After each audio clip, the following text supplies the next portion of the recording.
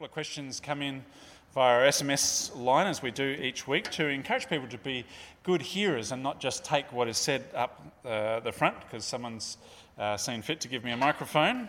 One of the questions was, isn't realist just an optimistic label for a pessimist? There's a nudge and a wink smiley face. Well put, is all I'll add to that.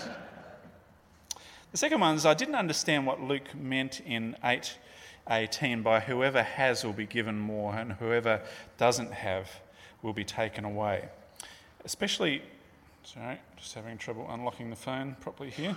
I'll get that. I don't want to finish setting up my iPhone. Whoop. I'll get there. Here we are. Especially when Jesus often talks about the least being first and the mourners being comforted. That's a very good pick-up, and thank you for seeking clarification on that. There is a constant theme running through Luke's Gospel, which actually speaks of the spiritually poor. There's the Sermon on the Mount, blessed are those who mourn, etc.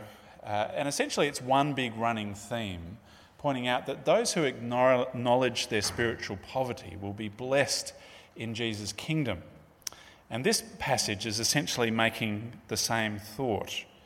So when it talks about whoever has, I've understood that this morning and tried to make it clear that it's whoever has responded to Jesus and who clings to him, who comes to him, acknowledging that spiritual poverty will be given more, which is contrasted with many of the, spiritual elite of the day and those with power and control in society who thought they had it all but didn't have Jesus. So Jesus is saying whoever essentially comes to him acknowledging their spiritual need will be given more in abundance. And whoever has today, yet who rejects Jesus, even what they do have will be taken from them. And I think that by extension is simply pointing out that whoever has in the world today who doesn't find Jesus has no way of clinging on to that, who will actually be separated from God and all his goodness for eternity, which is a challenging word. That's why I said that has a sharp edge to us.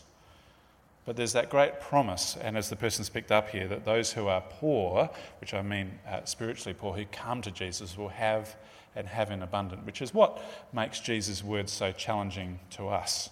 And I've tried to kind of discern and help you think through that well today, but I'd be doing a disservice to you if I watered down the intent of Jesus' words as challenging as they are. So I pray that you might think through that. And as I said, I get that people have lots of questions about this, and I think a healthy scepticism that looks for answers is a great thing, which is part of the reason we plant churches and run things like Life. So I'd really encourage you, if that's you, to take a next step today.